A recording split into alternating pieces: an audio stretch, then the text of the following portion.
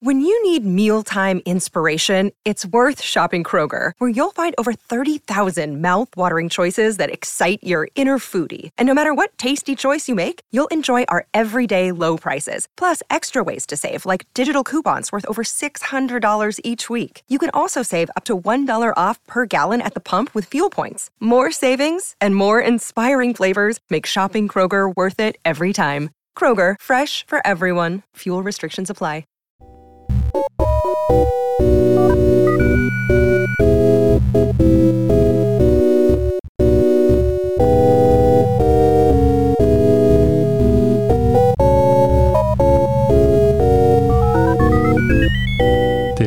Darker Shades I'm Dumb. Welcome to Mother Folklore, the Irish Road podcast, brought to you by the Headstuff Podcast Network.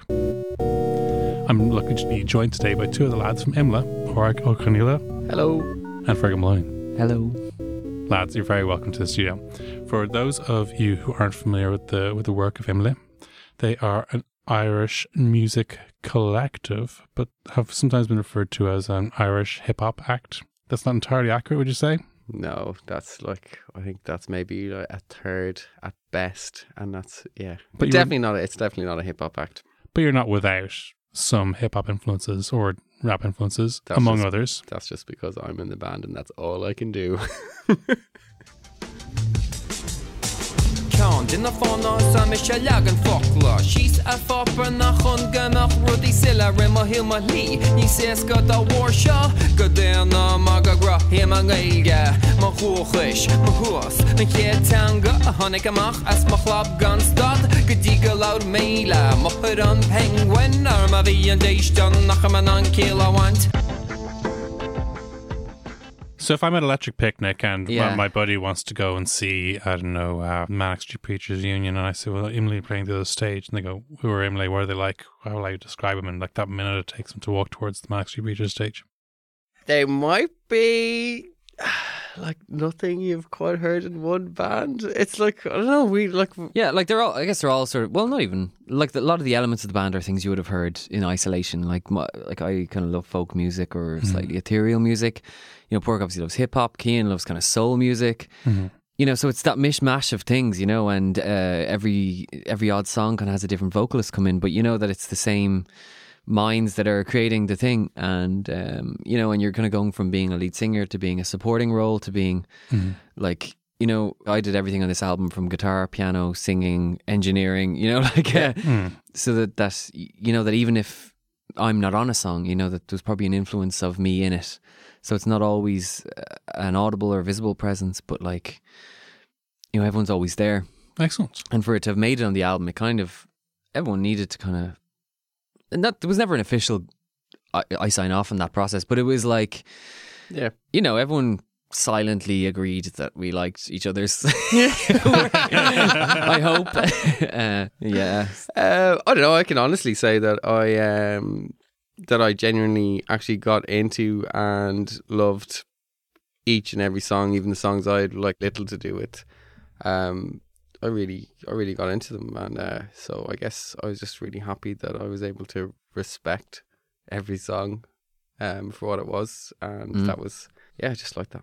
That was refreshing.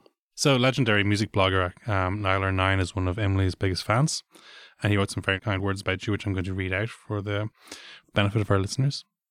There's a groundswell of Gaelic-led bands around the country doing fresh things with the language, and Emily at the forefront of that. Featuring 3 vocalists of different shades, singer Fergal Maloney, punk poet style Marcus McNeil, and rapper MC Moped. Their self-titled debut album mixes meditative folk, rock and rap styles in our native tongue to impressive effect. A breath of fresh air. Yay. High praise indeed. Yeah, great pun. Oh yes, wonderful pun. And Park, you're also known sometimes as MC Moped. That is true, yeah. Please tell us more about this. Well, I suppose the name is a bit of a bastardization, but I quite like that. Hence, I add misspellings to a lot of things. But it came from hanging out with my friends when I was 19, 18, and I was playing Smuggler's Run 2, and we'd swap trade places. So like somebody else came from the other room, because it was like 6 people or 8 people in the next room. And they came in and was like, you got to come in, you got to do this, you got to do this. Like, come on, Muppet, get up. And then everyone was like, yeah, Muppet, what are you doing? You should have come in and played the game. I was like, I was already playing the game. I was in the middle of the final with Talk Talk. They were pretty annoyed I didn't come in. They just called me Muppet. And then it was like, just like the ring of it. And then they just said, that's it, you're Muppet now. I was like, fine. You don't get to pick your own nicknames. No. And then I couldn't come up with a stage name that wasn't like really cringeworthy. So I just thought I'd go for the awful one I already had and just turn that into a Muppet from a Muppet. So you took it back. Yeah, I Excellent. reappropriated it. Yeah, That's fantastic. I think that's the way to progress. You know, you can't let anyone own you. And no such nicknames for you, Fergal, no? I actually have lived my entire life without nicknames. I think because neither of my names rhyme with anything. My name is Fergal Maloney, and it's just, it doesn't seem to... although, actually, someone recently called me Fergie Ferg, which is probably the best one I've ever had. Really? Yeah. I've wanted to call you Fergalino every once in a while, but I just haven't said it yet until now. Because of the way my surname is spelled, even though my surname is O'Shea, it's spelled O Father S E Father A G H D H A, and in secondary school, that was unfortunately turned into O'Shagirda. Not unreasonably. I think it was quite unreasonable. It's a lot, yeah. I think it's particularly my brother's Manus, but it's spelled with a silent GH, and and he got Magnus, which is turned to Maggie, and then when it turned out he shared a birthday with Margaret Thatcher, the Maggie thing really stuck. It had double meanings. Gosh. But he said the worst thing of all was that other people who also had silent GHs in their name mispronounced his name. And I was like, you've no excuse. Una with a GH is like, Una has no GH in Irish. So he's like, okay, here's what we're going to do. We're going to turn that U father into two O's, and we're going to stick a GH in that was never there in the original. Like, who's in charge? I think my funniest GH moment, well, it's a partial GH moment, was in the airport, my name getting called out 3 times and I didn't recognise it until the 3rd time. Oh, yeah. Podrigo Congaila. I was just I'm like, geez, this dude really needs to get to his flight. Like the first time didn't pay no heed. Second time I was like, shit, that's the second time I think you really want to make a rush. And then the 3rd time she's angry and she's going like, Podrigo Congaila really needs to make his way to the gate. The gate is closing. And I was kind of like reading, lost.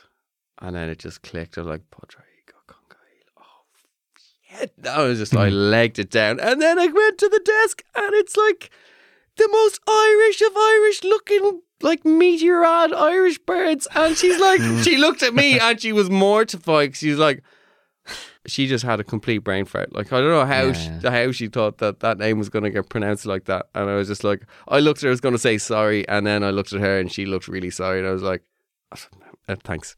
I'm in, thank you. I think the Irish for brain fart is brimantine, isn't it? Yeah, that could be. And it sounds a bit like, that sounds as Brillantine was the old name for hair oil in the 50s that your granddad would have used when he's going courting. Really? But I think it was called Brillantine, was it? Is that where Brill Cream came from? I think they may have been rival products at some point, but I think I seem to remember it from a Hignot Titter. Oh wait, I suppose that's where the Brill Cream name came from Brillantine, and that I got associated as the product for hair. I think so. I presume so. I'm not entirely sure, but Brimantine has a nice musical ring to it. I think it's a brain fart. It's great. Kind of like Hoover and Hoover. You know, Hoover's just a brand, not the actual device. This is the thing, and it's a big thing that the BBC have an issue with this sometimes when there was when an incident involving a product hits the news, and the most famous one is Kool-Aid. Like in America, Kool-Aid is synonymous with cults, and taking the Kool-Aid, and the people who make this fine product are like, why can't you just say they used a dilutable soft drink, and what like the fact that their name has been dragged through this and they managed to still exist is alarming. But there was a Marmite leak on one of the main motorways in the United Kingdom that's a yeast-based product has been spilled all over the road because obviously they you don't want to associate companies with accidents and horrible things. But yeah, I'd imagine that's done more good than bad for someone like Hoover, though. You know, like that their company name is literally synonymous with the object. it has to be. It's a kind of free advertising in a way. 'Cause I know I met a girl from the Midlands some while back. She asked me if I liked Walker's Tatoes. How did that go? Walker's just Tatoes. because Potatoes are just crisps. Crisp Oh, wow. potatoes, crisps. Sorry, I didn't even catch that when you said it first. Well, in fairness, That's a perfect example. You probably thought, well, yes. I mean, obviously, what kind of potatoes do you prefer? Do you prefer the potatoes that are corn snacks made by the Perry Company, or the potatoes that are made by the Taylor Company? Oh, I definitely designate between corn snacks and like crisps. We sometimes, I think we refer to corn snacks as beige goods. Because you have obviously rancheros, meanies, the other ones, wheelies. Wheelies, yeah, wheelies are pretty good. Wheelies are Banshees dynamite. were a favourite of mine. Oh yeah, They so were salty. just so salty, so bitter. Yeah. So they'd be in your rider if you're going to do gigs, is it? I have 2 packs of Banshee Bones. 2 packs? I want a box. Out of date from 1997. You gotta remove all the rectangular wheelies from the pack, otherwise I know you can't handle the lighting equipment. So tell me, you're obviously accomplished musicians and you both have an interest in Irish. Would you say that your journey towards Irish has been similar or different? I would say definitely different. My own was a fairly normal Dublin sort of experience where I grew up and Irish was just a pain. And then I kind of got to secondary school and I started going to the Gaeltacht in Connemara. Mm-hmm. And that's, I think that's where I kind of started to associate Irish with things that I liked, you know, because that was kind of first experience, even like, you know, you're down there playing sports and music and there's girls everywhere. And it's like, so I had that, 3-4 summers in a row, and that always left me with a kind of nice association, which I think a lot of people who didn't have that Gaeltacht experience maybe didn't leave school with. To them, it was Antrim and it was Tishel Ginnedocht, and they never quite got any joy from it, I suppose. Okay. Whereas early on, I had that association, and then I left school, and I kind of didn't do much with it for a while. I was studying and doing various things, and playing in an English language band, and then I was in a band called the Dirty Nines, and we there was sort of an opportunity to go on this TG Cahir show called Desh Rock, and Cian, who's also an Imlay and was in the Dirty Nines with me, had been volunteering in Radio Nalifa for a while at that point. So he was like, look, we could do this. Mm-hmm. We just, all we have to do is kind of translate a couple of songs into Irish, and we went for it. And as we kind of went through that competition, we actually got to I think the last 2 stages or whatever, and we were like, we should just write a song in Irish. Yeah. Instead of this translating thing, which is actually more trouble than it's worth. And we did that, and we won that competition, which kind of led us to our debut album and doing that stuff. And the Dirty Nines kind of came to a point where we were playing half Irish gigs and half English gigs. Mm-hmm. And it was a bit of an identity crisis, I think, because, people who liked our Irish stuff were kind of like, oh, they're doing loads of English songs. And then people who wanted to hear our English songs were like, oh, what's this Irish thing? They didn't kind of get it. And the band sort of, I don't know, like a lot of bands, dissipated a bit. And then it was Cian who kind of came back to Imlay. And his idea was to kind of get these different singers, and kind of a collective basically was his idea. And when he asked me about it, he was like, oh, just so you know, I'm putting this thing together. I don't know if you've been writing much or whatever. And, it kind of brought it back to me then that, like, he would send me over lyrics sometimes, and I would, at the time I was doing a master's in music and media technology, which is kind of a lot of contemporary music. And, I guess I was always looking for little things to make the piece of music different. Okay. And kind of writing in Irish kind of came back to me at that point. And it was during that course that I wrote one of the songs of the album, Go Joe Gan Stod. And it was nice because the language kind of came back to me in like a really nice, natural way. And then I was kind of listening to like Eric Satie piano pieces, and just that kind of blend, I guess, was a bit unusual maybe. But Irish just came back to me in a way that I was like, well, I can use it to kind of set my music apart from maybe other music I've been writing. And as I was doing that again, I found, I don't know, is it like an atavistic kind of deep knowledge or something, but it just feels natural to sing that way, even though I'm not a native speaker, I'm not fluent even still. But there's something kind of deeper about singing it that's like, God, sometimes I sing it and I'm like, God, it actually gets me, even though I mightn't even know like what I'm saying, which is terrible, but it's music at the end of the day. It's not a written down piece, and I think that's something that it feels right for you to sing in Irish. I mean, even though you may not identify as a native speaker or one of these very hardcore individuals, it's something that feels very right for you, and that comes through and gives the music great authenticity. I found that one of the things that really impressed me was I was listening to it, I didn't feel that it had been changed from English to Irish. I felt that it was very much Irish as a starting point in all the songs. Yeah, absolutely. And I think, like, just in terms of our own integrity and stuff, I think we much prefer that approach. And well, like the other guys in the band wouldn't ever write in English probably, whereas that would be more my. I've written a page or two in English. A page or two. It could happen. But as in, I guess what I'm trying to say is that the thing at the moment, and has been for the last 5 years, is that, you know, you see these albums come out and it's translated songs, and it's weird pronunciation, and you know, if you do know a bit of Irish, it kind of catches your ear a bit. I don't always love those albums, the translated stuff, you know. It's great Ed Sheeran doing an Irish song, but when I was listening to it, didn't sit quite right, maybe. There is a tradition. I think, like, I have a big interest in Scandinavian pop music, and when from German friends, I'm aware of, say, some German pop music, and you find, obviously, there's people who write in their own language in Sweden, in Germany, and there's other people who, even though they don't sell abroad, they still sing in English because they feel that's what people are used to hearing pop music in. Having said that, there's also a market for people who are prepared to listen to music such as opera or certain Celtic mysticism stuff, that they don't mind not knowing the lyrics. Whereas Sigur Rós kind of... Yeah, the Sigur Rós, the Hobbit Bobola thing, the idea is that, you know, they're not too fussed. And I don't think anyone's out at Sigur Rós's lyrics for all being about, you know, horrible things. But you've chosen actually to identify a third path where actually you are singing in Irish, but you're not encouraging people to ignore the lyrics. You're inviting people to give them a shot. Yeah. I'm like... Is that a fair assessment? I guess I can only speak for me in terms of the lyrics, in the sense that, like, I feel like they should hold up to scrutiny if put under scrutiny, but it's not about, like, purely listening to every single word from beginning to end and feeling like you're on top of it. Like, I love listening to songs and, like, something strikes you that, like, the 300th time you've listened to something, you're like, oh wow, okay, I've never actually bothered to, like, open my ears for that enunciation, the way that's been said, or that end of the sentence always been, like, held up by something I've heard before, and I'm happy in my head, you know, thinking about that, and then I always end up skipping a couple of bars, and then I'm somewhere else, you know.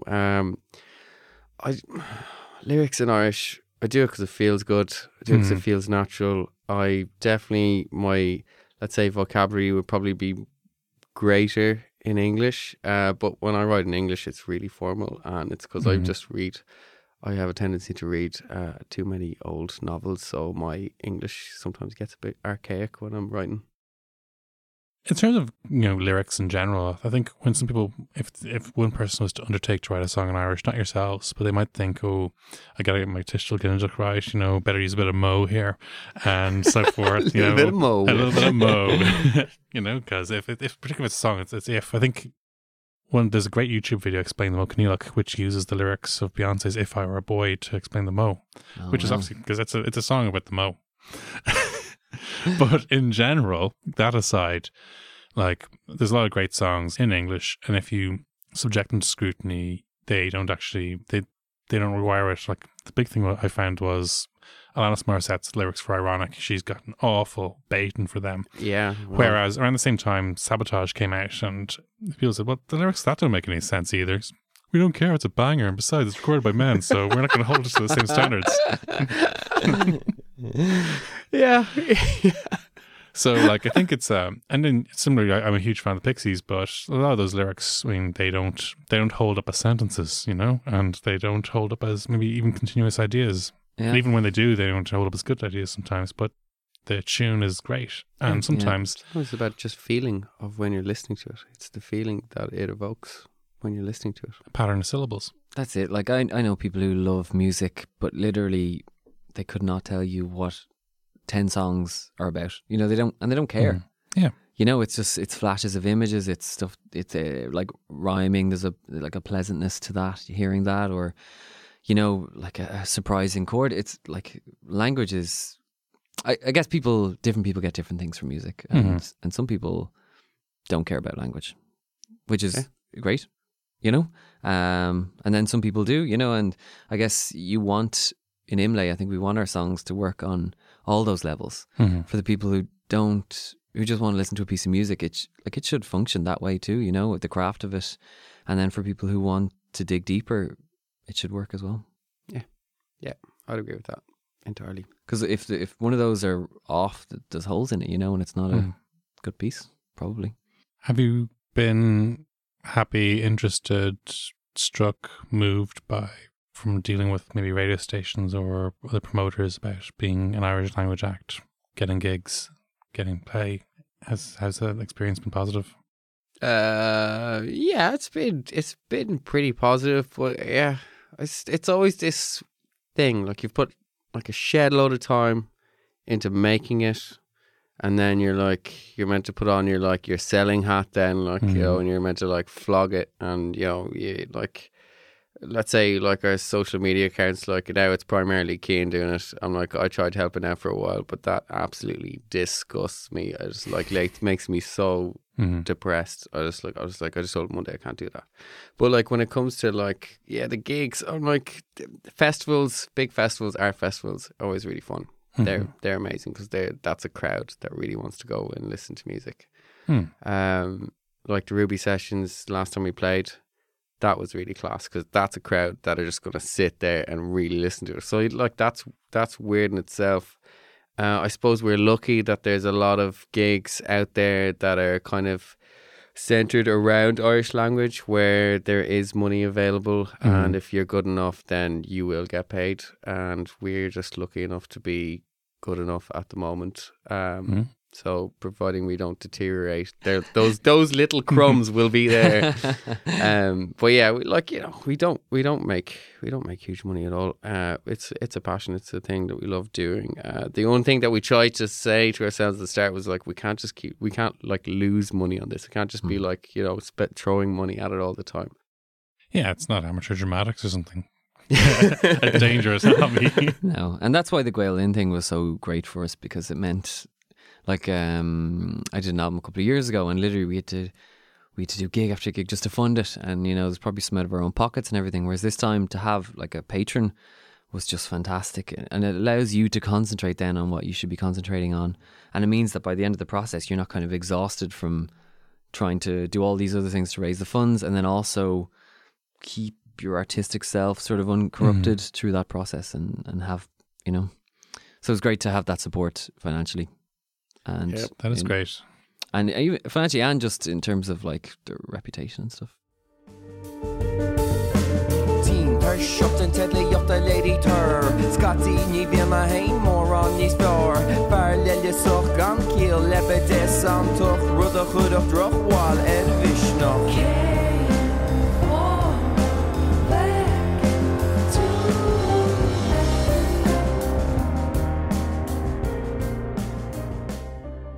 Like I was saying earlier, that sometimes people leave school with a negative impression of Irish, and part of that is to try and show them that there's a life outside. There's a place for Irish outside their books and after school as well.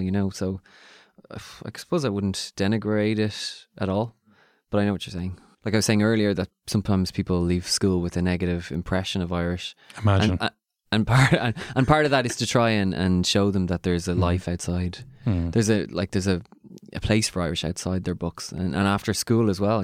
So I suppose I wouldn't denigrate it at all, but I know what you're saying. Yeah, and there's always a temptation to the whole audience and they're all in one place and they're in school and they can't escape from it. That's not really what it's about. You want people to actually come to it voluntarily. Yeah. So tell me about the creative process you got. It's 3-4 songwriters. Yep. Yeah. And is it a case of writing individually and bringing it to the group and having it finished, or is it a case of writing together? It was all quite organic. You could probably go to each song on the album and it was written in a different way. Oh. Some of them we literally wrote in the room together. I know we did with Creekford and Ilorni Hiha. Those two were written just definitely literally on the fly, and you're literally just running with it, because if you stop or if you go out and make a cup of tea, you're going to lose. You're going to lose the muse or whatever. And I gotta keep writing. I gotta keep writing. Oh no, I'm not gonna come up with anything. Right. One of them, Good Joe. I wrote for a college project. Poor can probably talk about Funarm and a few of the others. But yeah, each song I think has had different source, and then sometimes Pork will have something, and then I might think of something to add to it, you know. And it's often that as well, that somebody has a kernel of an idea and then people put their own stuff on it. Yeah, I'd write verses. I go off on tangents, if you haven't noticed, but I'll especially be going off on pretty large tangents today because I'm remarkably hungover after last night's pop-up Gaeltacht. Oh, how was it? Like, I haven't been to one yet. I've been meaning to. Obviously, for me, babysitting or child-minding issues tend to obviously come first, and it'd be great to just hop on in. But I'm really looking forward to hopefully going for November.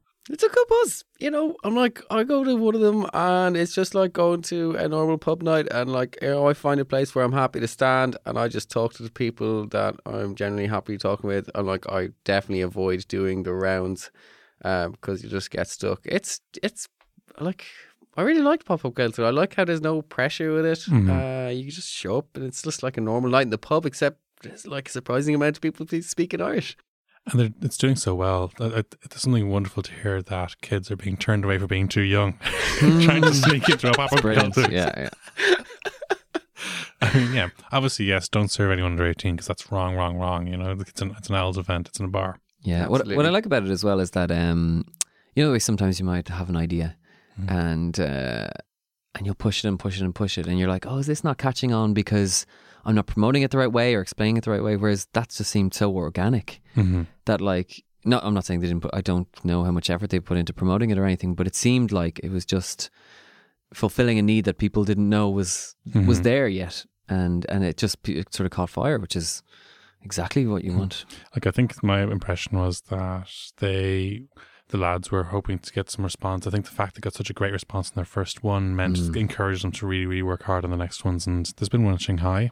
Oh, wow. And I've seen New York City as well, and all over the place. So it's there's definitely interest and there's definitely appetite for it, which is fantastic. And obviously that can spill over to other areas like television programs, plays, music, things like what you're doing. And it's been great. I think there's definitely a movement happening. It's nice to be in any way associated with it. Absolutely. Do you have a rhyme book?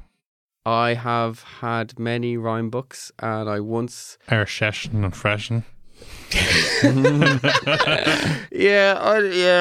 think I'm this type of character who's like I'm always kind of like happy on the outside, and then you know like deplorably depressed on the inside, and just sometimes that gets to the surface. So like I can remember I had a whole collection of rhyme books when I was probably in my early 20s, and I was just like, you need to purge yourself every year. It's like, I don't know, I don't deal well with winter. Like, I don't like all the dark arts, but so I think these actually all happened in winter, so I was actually probably connected with that. But anyway, I used to burn them because I used to just write loads, and I used to think that 95%, I used to think all of it was crap. Like, I really thought most of it was really crap. I'd take like words or like, you know, a sentence or half a sentence over that feeling, and then just transpose that feeling into something completely different. But there's a lot to be said for actually producing enough garbage that somebody said it's hard to write 100 bad songs. That eventually, if you actually, you can write 96 bad ones, but if you write 100 songs, you will write 3 or 4 good ones, even if you're, you know. I was listening to Lisa Hannigan, or reading an interview about her new album recently, and she was kind of saying that writing bad songs, you need to do it. It's almost the scaffolding for the good ones.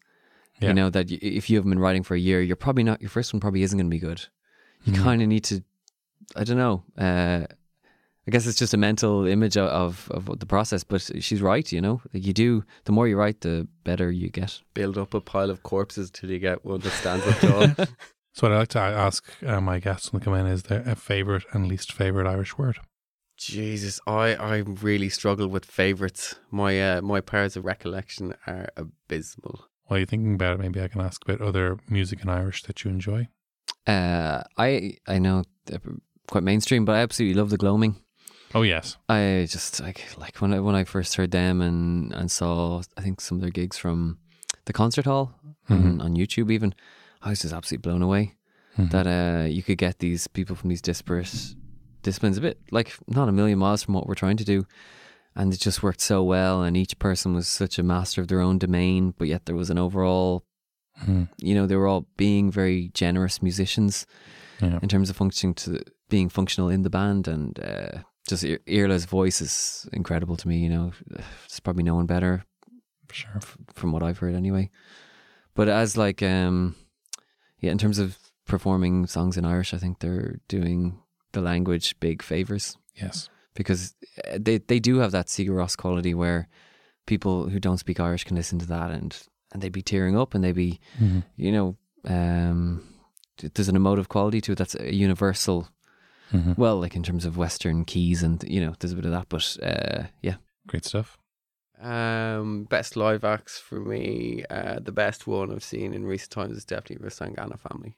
They were playing Forbidden Fruit, and I went there and I brought my girlfriend there, and like, she's pretty cool, but I had no idea how she'd like it. I'd never heard her listening to her Sangana Family, and then she was like, we were just like both over the moon. So was everyone there. Like, yo, even like these things, like everyone's taking their t-shirt off and spinning it around. It just makes it. It just like, it really makes it. Like, I just didn't want it to end, and I just remember like just the whole like feeling of watching these guys like kill it.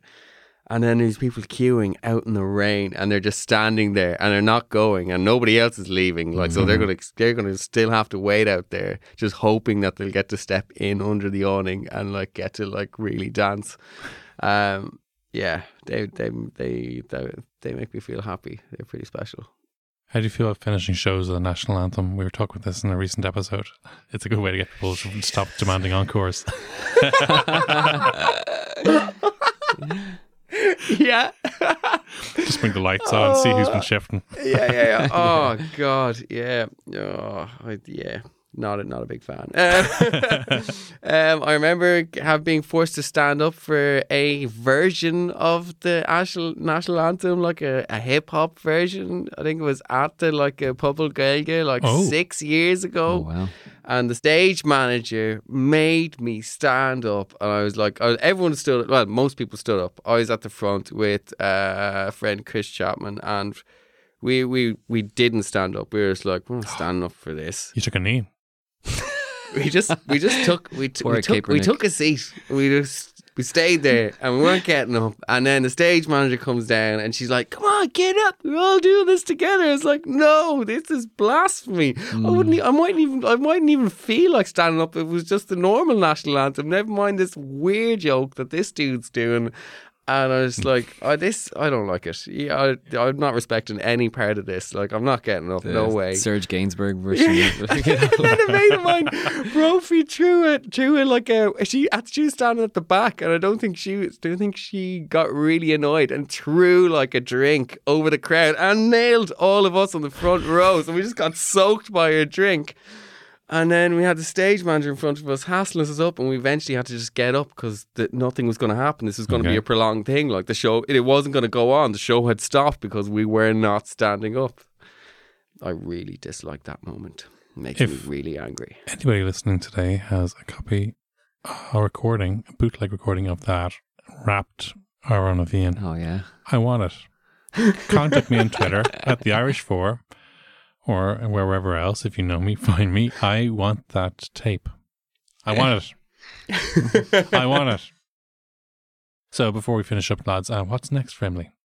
What is next? Ruby Sessions? Yeah, so we're releasing basically a vinyl version of our debut album. Ooh. With sort of 2 extra tracks that we've recorded in the last 3 months. It was just Gaelin maybe felt there was the demand for it, and so basically it's kind of given the album a second life. It gave us a chance to record a couple more songs that we had, we're kind of at 70% completion, and it's gonna be a lovely thing to have for Christmas presents for your loved ones. Absolutely. And we're going to have another little launch, but it's not fully confirmed yet, but a proper launch for the vinyl. Fantastic. Will that be in Dublin? It will. Excellent. Barry, Fergal, thank you both so much for coming along, giving your time today, and best luck with the album and your forthcoming gigs, and come back anytime. Thanks, Derek. Cheers, man. It was a pleasure. Cheers.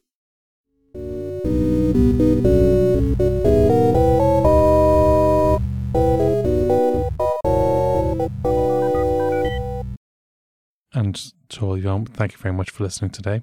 I want to thank Brian for producing the show today. I want to thank Kirsten Shield for doing the artwork. If you've enjoyed the show, please like it and subscribe to it, share it on social networking, tell your friends about it. In the meantime, slán. This has been a production of the Headstuff Podcast Network.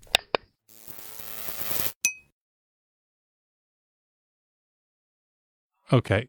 If it stops for any reason, just panic. Okay, freak out, yes.